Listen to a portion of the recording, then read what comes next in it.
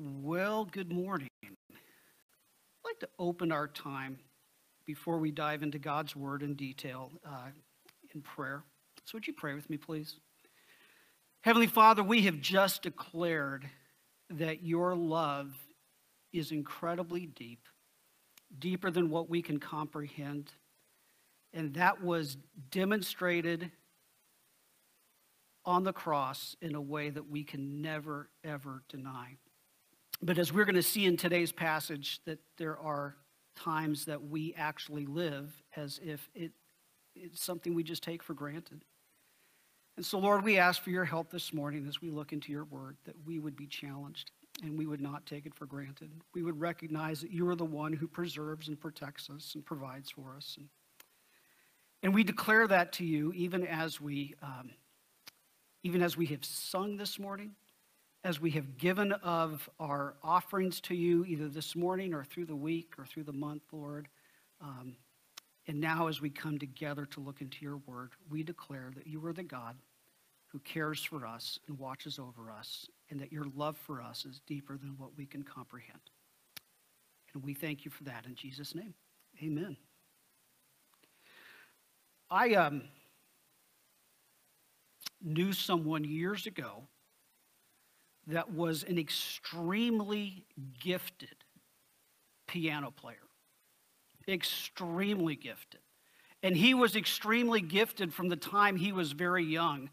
The story he told me was that when he was 10 years old, and he was telling me this as probably a 30-year-old, when he was 10 years old, he entered his first major competition. And this was a major competition. This was the sort of competition that would have adults in it and people who were trying to move through life to become a professional piano player. And so it was the sort of thing that as a 10-year-old was remarkable that he was in this.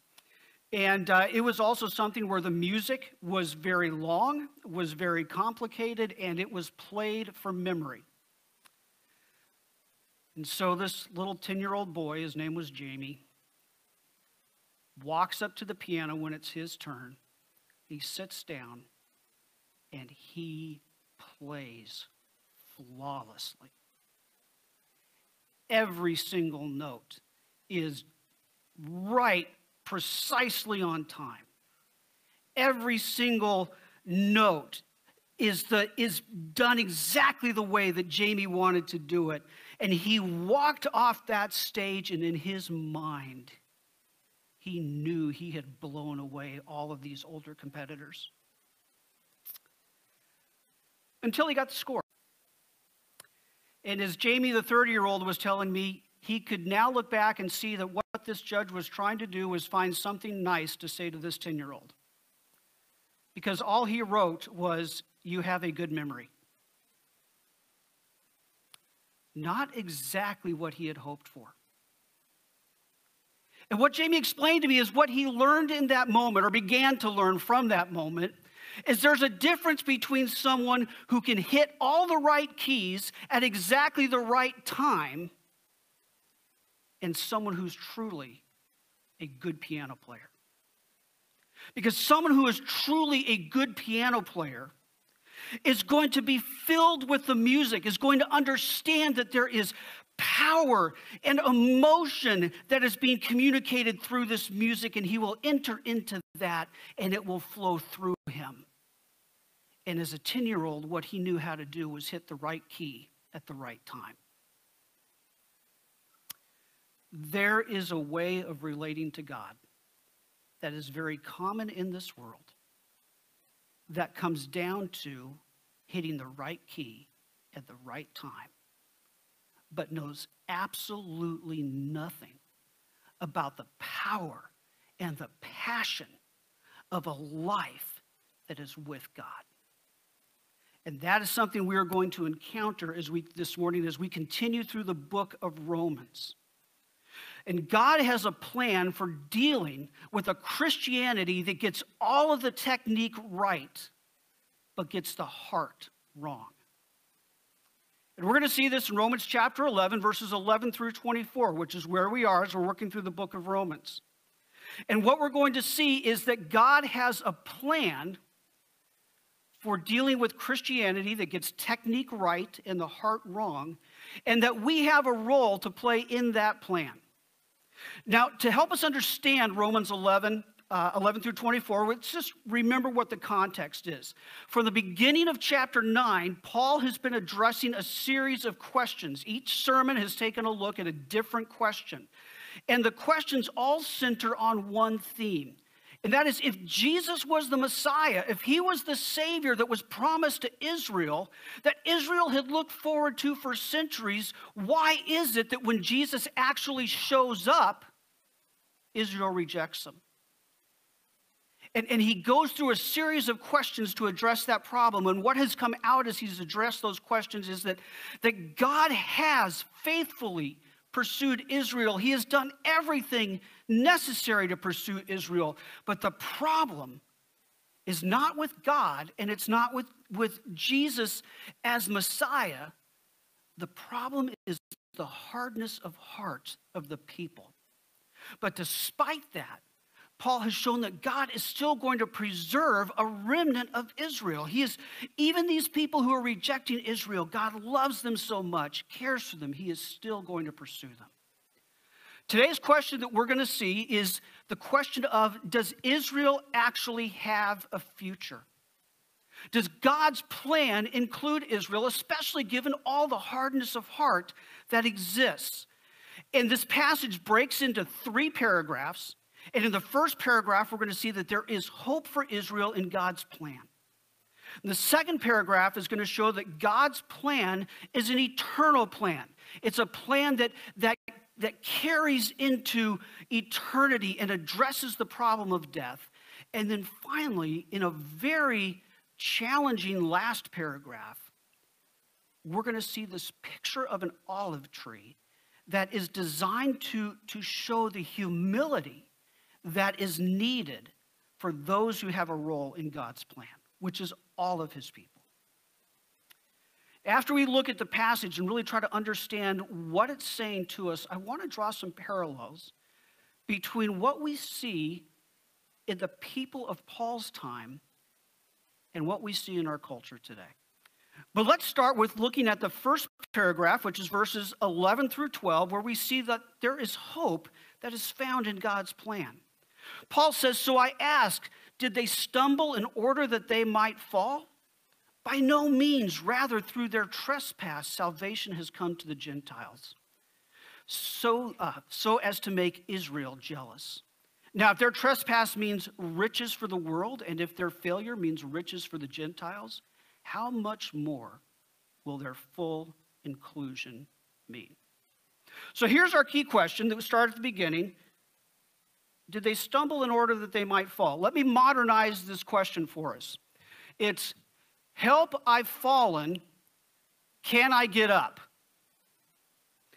That's the question. It's they have stumbled over a rock, and the question is, have they fallen so badly that now they are just totally out of the race? And Paul gives, again, as he has in each of the other questions that have been raised, a very strong negative. Not a chance. The race is not over. There is more to the story. And what he shows here in this first paragraph is that their hardness of heart has brought salvation to others. And it has done that for a purpose. And we're going to come back to this word jealous because you've heard Alex refer to this, but we're going to come back to this later. This is a key word. And verse 12 introduces what is really the key theme through this entire section of Scripture. And it's if this is true, how much more is that true? If the hardness of their hearts, that's what the trespass and the failure means blessing, means salvation to the world, how much more will the softness of their hearts when that happens mean? How much more blessing will that give? And that's a theme that's going to keep echoing throughout this whole passage. Now let's just stop right there for a second and reflect on what has he just said about who God is. What he has just said is that our God is a God who is motivated by, who desires deeply salvation and blessing. And God uses every situation, even those whose hearts are hard, to bring salvation and blessing. I also want to point out to you that if you have someone in your life that you love who is a person whose heart is just hard towards God, they just don't want anything to do with God, I want you to take encouragement from these verses. I want you to recognize what they are saying. God has a way of reaching into hard hearts and saying, this is not the end of the story. God has the ability to work in and through even the hard-hearted. Now, the next paragraph builds on this first paragraph by taking God's plan into the future. And it starts in verse 13. Now, I am speaking to you Gentiles. Inasmuch then as I am an apostle to the Gentiles, I magnify my ministry somehow to make my fellow Jews jealous. There's that word again. And thus save some of them. For if their rejection means the reconciliation of the world, what will their acceptance mean but life from the dead? If the dough offered as first fruits is holy, so is the whole lump. And if the root is holy, so are the branches. Well, even here, it's starting to get a little strange. Trust me, it's going to get stranger in the next paragraph. But let's take a look at this. And again, what we're going to see is that God's plan is also a plan for their salvation, for the blessing for the future. Now, notice that Paul has kind of changed his audience here. And if you were with us kind of in the first several weeks when we talked about the book of Romans, one of the things we talked about to a church that has both Jews and Gentiles. And at this point, it's like Paul is turning to the Gentile section. You're the Gentile section for this morning. And is saying, okay, people, I am talking to you. I want you to catch this. And what he wants to do is he wants to address how they need to be thinking, what their attitude needs to be given their role in God's plan. And Paul reminds them that he is their apostle. He has a special relationship with them, but even in his role as their apostle, he has a purpose that includes the salvation of the Jews. Paul's role in God's plan is to make his fellow Jews jealous. That's his role. And I'm going to argue that that is our role as well. Verse 15 carries the same theme that we saw in verse 12. Right? Their hard-heartedness brings blessing, brings salvation beyond just the hard-heartedness of those Jews. So how much more will their soft-heartedness bring blessing and salvation? But here he defines what he means by blessing and salvation. It's life from the dead. And what he is talking about is the future that we all look forward to. And salvation means living in the very presence of God for all eternity. And he's saying that is what is awaiting the people of God. Verse 16 sounds very bizarre, but you have to understand there is a practice that was taking place in their culture that helps make sense of this. What the Jews of Paul's time would do is when they would break bread, when they would make bread every morning, they would take a small lump of the dough and they would set it aside almost as an offering to the Lord. And the idea was that by doing that, the Lord would bless the entire loaf, and in fact, beyond that, he would bless the entire house. They believed that God made them, both the loaf and the house, holy because they offered that sacrifice. And so he's really, both with the dough and with the root, the point that God takes something that's even very small and uses it to bless something that is very big. When all Israel believes the gospel, death will be defeated and the final day will come. That's what he's saying here through verses 15 and 16. So what's God's plan for the future? It's the conquering of death. It's eternity in God's presence. It is salvation, even for the hard-hearted. What is Paul's role in that plan? It's to make the hard-hearted jealous. So let's take a second and talk about being jealous. The word that's translated jealous in this passage shows up only 4 times in the New Testament. 2 of the times are in this passage.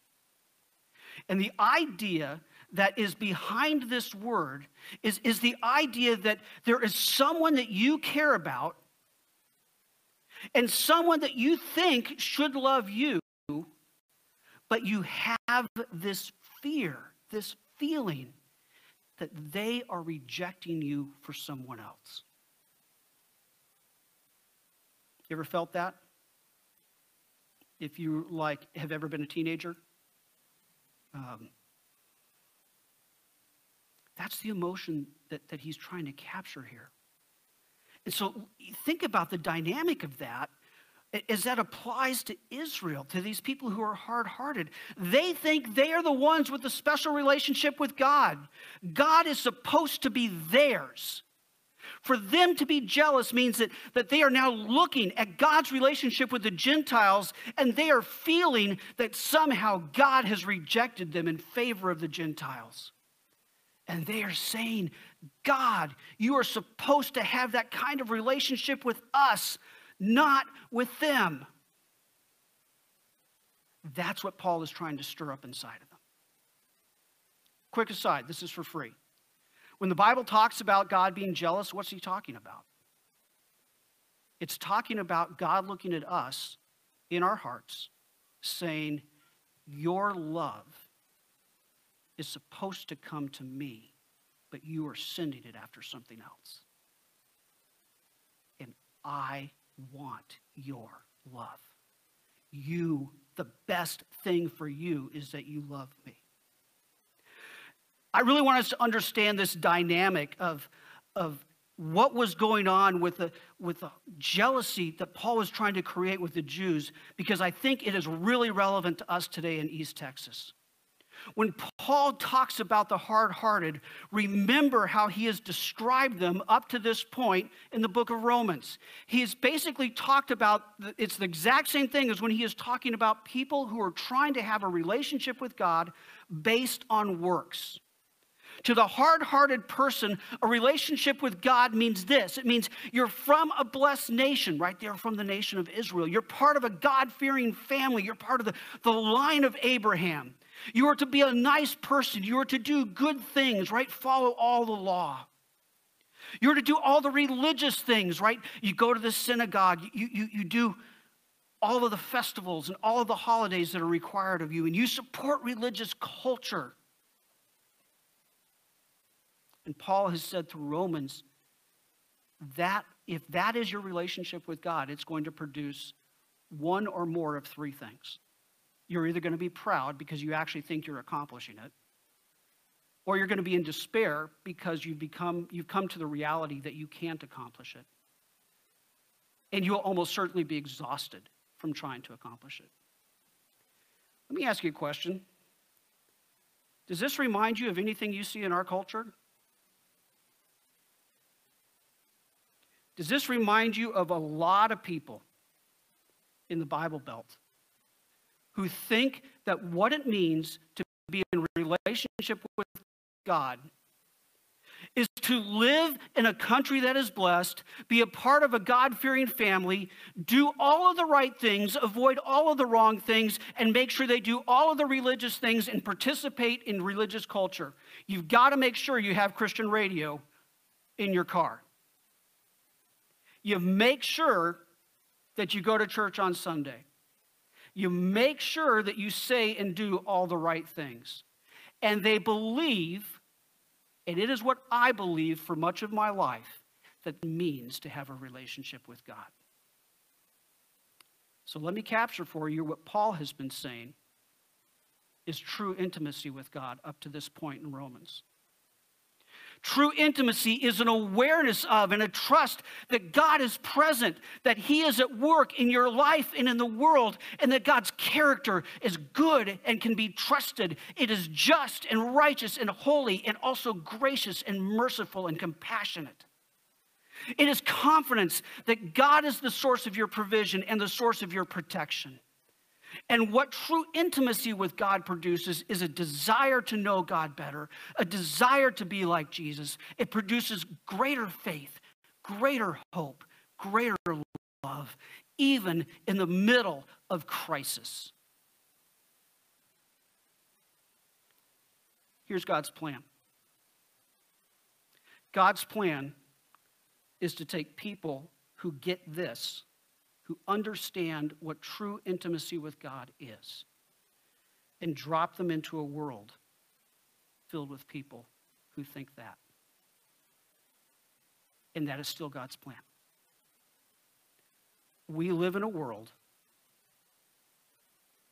in East Texas of people who think that's what a relationship with God is. And what they need to see desperately are people who live something very, very much deeper. These people with intimacy with God, may do all of these things. They probably will be characterized by all of these things. But this isn't their goal. And they don't think that that's actually the relationship with God. It's a means to the relationship with God. It's how you get there.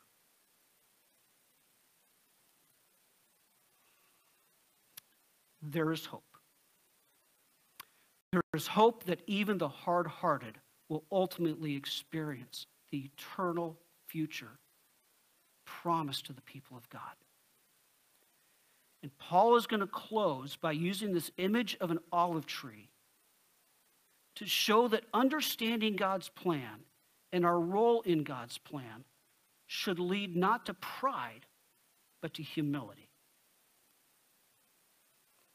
But if some of the branches were broken off, and you, although a wild olive shoot, were grafted in among the others, and now share in their nourishing olive tree, do not be arrogant toward the branches.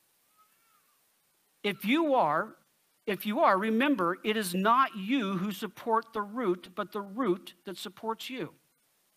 Then you will say, branches were broken off so that I might be grafted in. That's true. They were broken off because of their unbelief, but you stand fast through faith. So do not become proud, but fear. For if God did not spare the natural branches, neither will he spare you. Note then the kindness and the severity of God. Severity toward those who have fallen, but God's kindness to you, provided you continue in his kindness. Otherwise, you too will be cut off. And even they, if they do not continue in their unbelief, will be grafted in. For God has the power to graft them in again. For if you are cut from what is by nature a wild olive tree and grafted, contrary to nature, into a cultivated olive tree, how much more will these, the natural branches, be grafted back into their own olive tree? What in the world is going on here other than I am hungry for Olive Garden? He is trying to make the argument that being a part of God's plan should lead us to humility. And here's how he is making this argument. He's making this argument through this picture of the olive tree. And there are three important parts of the olive tree that we have to kind of come to grips with what he's talking about. There's the branches that were broken off. There's the wild olive shoot that was grafted in. And then there's the root. So what is he talking about with these? And now we enter into the world of deep debate, but I think this is right. The branches that were broken off are the hard-hearted Jews. The branches that are grafted in are the believing Gentiles.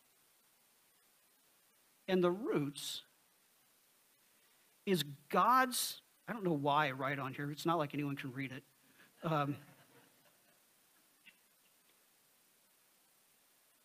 This is God's saving plan. This is God's history of pursuing and saving his people that goes all the way back to Abraham, all the way back to the Garden of Eden.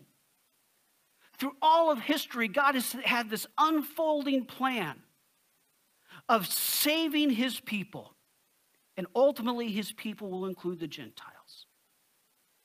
And so those are the three major components that we have to pay attention to. And Paul is going to say here, based on this olive tree illustration, here is the command I have for you. And the command is, do not be arrogant.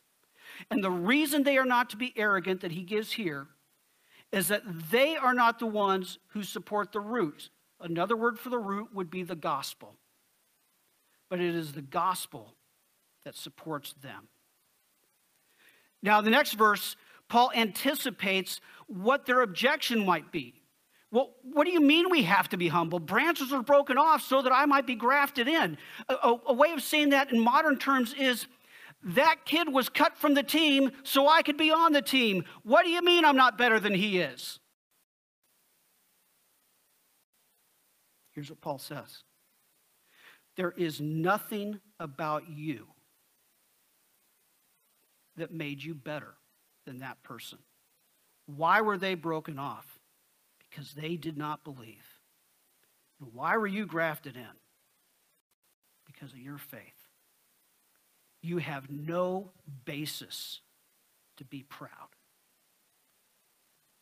What you should do is fear. What does that mean? I remember driving in the mountains of Oregon, and a semi-trailer was coming the other direction, and as will happen in the mountains of Oregon, it hit black ice. And I could not go anywhere, but it was coming right into my lane. And how? I truly do not know how. It stopped before it got to me. You can imagine that I stopped my car and sat there for a while. Because what I was feeling inside was this deep, deep awareness that I came this close to disaster that I was not going to escape. That's what Paul's talking about here. Do you understand, Gentiles, how close you came? Do you understand, Gentiles, what you have just missed? And it is only because of God's grace. Paul elaborates on this in the last few verses. He talks about the kindness and severity of God. It's kindness to those who have fallen, the hard-hearted, or severity to the hard-hearted, but kindness to you, grace to you, provided you continue in that grace. This is a call to be diligent in your faith. It's not saying you're saved by works. It's saying that those who have a true intimacy with God are going to continue in the grace of God. They're going to have periods where they're not. They're going to have periods where they walk away from the Lord. But if you don't look at a snapshot, but you look at the overall movie of their lives, what you're going to see is a long-term characterized by continuing in grace. Verse 23 uses a double negative, but here's the point, is that those whose hearts are hardened, if they turn that hardness and it becomes softness, it becomes belief, they too will be made part of the people of God. And in verse 24, Paul is making the point that if anyone has a special role in this conversation that they're having besides God, it is the very Jews that the Gentiles might look down on.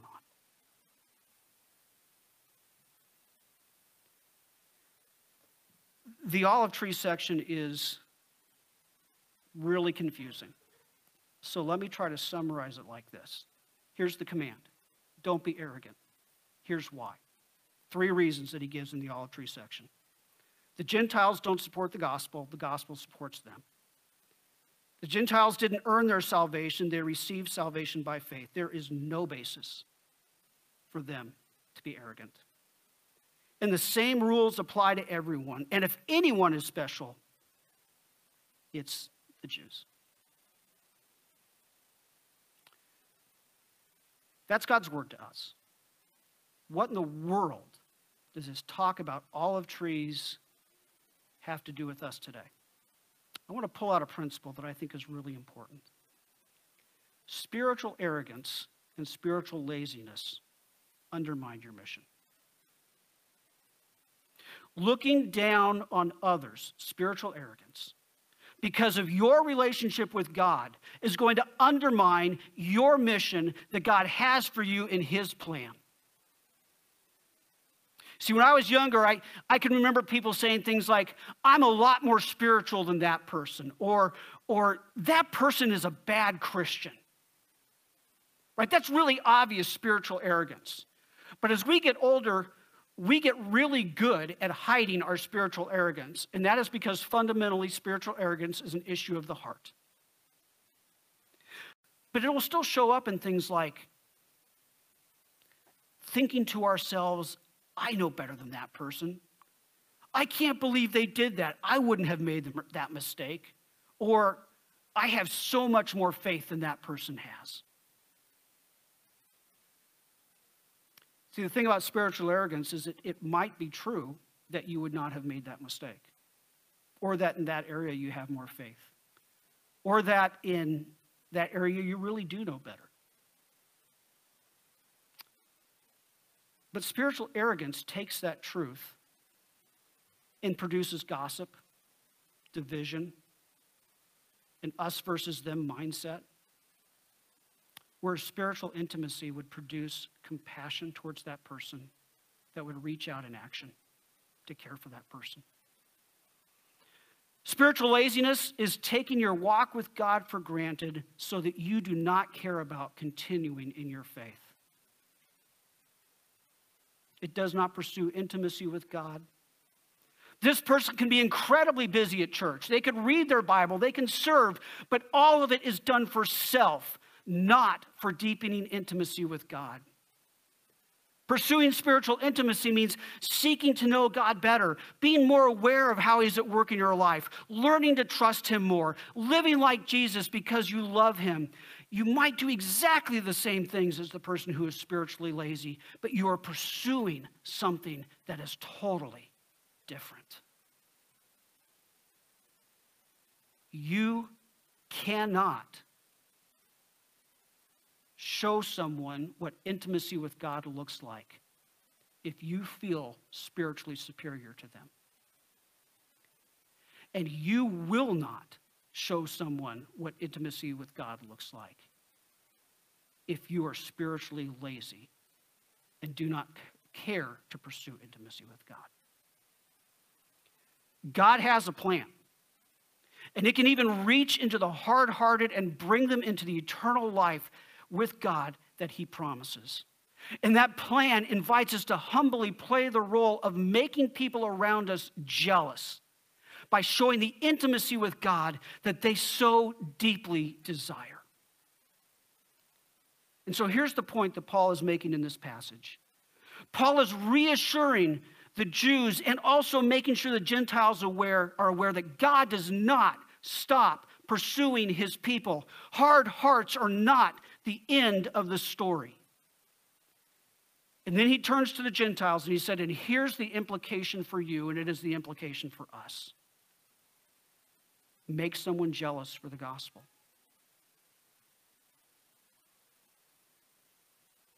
Make someone jealous for the gospel. Not because of your hard work, but because you know God intimately. When I hear a piano player who is very good at hitting the right key at the right time, I truly do admire their talent and the hard work that went into that, their dedication. I walk away very impressed by the piano player. But when I hear someone who can hit the right keys at the right time, but is filled by the music in such a way that it flows out of them, my response is very different. Because then the music flows into my heart. It stirs my emotion. It creates a passion in me. It inspires me. I do not leave the concert thinking that piano player was great. I might not even think of the piano player at all. I leave the concert thinking that music was amazing. And that's how I want to be with Jesus. I don't want people to look at me and say, look at how well he did all those things. I want people to be affected by how Jesus has filled me and flows out of me to them. We do these responses every week, and let me explain what I'm doing when I do these responses. Not all of them are going to work for you, in the sense of not all of them are going to produce a deeper intimacy with God. But each week I try to introduce to you something that, if you make this a practice in your life, really can produce intimacy with God. Not all of them will, but every week or so you might hit one and you say, yeah, I really tried this. I really did this for a week or so, and it really is producing intimacy with God in my life that I haven't experienced before. That's the whole point of these. It's not to give you a checklist. I have no idea why this says to rewrite Romans 24 in your own words. There is no Romans 24. What that should say is rewrite Romans 11 through 24 in your own words. And again, rewriting Scripture isn't going to be something that is beneficial to everyone. But it is a sort of practice that can profoundly help you engage with Scripture in a way that drives its truth deep into your heart. Another practice is regular, uninterrupted time of quiet prayer. And quiet is a big word there. So is interrupted. So is prayer. But specifically, set aside 15 minutes. Now, if you already set aside 15 minutes in your week, set aside 20 minutes. Just continue to try to grow in this area where you have uninterrupted, quiet time of prayer, where the focus is on intimacy with God, being aware and confident in his character, his presence, and how he is at work, his provision in your life. Pray for God to reveal more of his kindness and severity to you. And identify one person in our cultural Christianity who needs to hear about intimacy with God.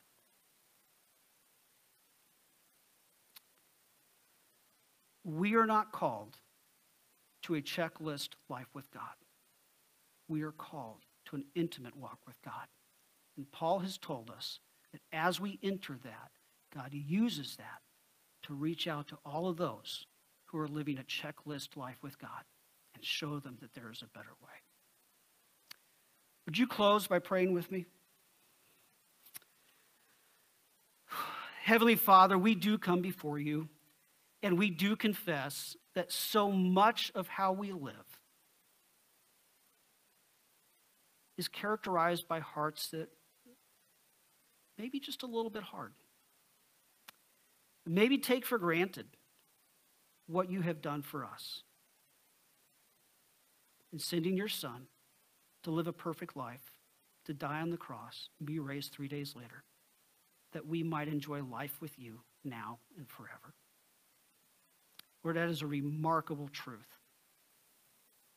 and we are sorry that we take it for granted. Lord, help us to live more in light of that truth every day, and thank you that you do and you will.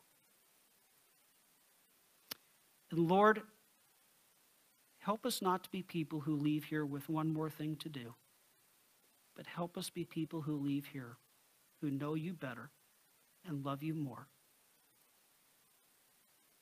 that the world around us might look at us and say, that is truly remarkable I want to understand that. And we ask for your help with that. In Jesus' precious name, amen. So here's what we have said about God. God can reach even hard hearts, those who have turned their back on God, those who think they are in relationship with God because they do all the right things. Two different versions of hard hearts. So what is our challenge? It is to grow in intimacy with God so the hard-hearted people around us say, I want that.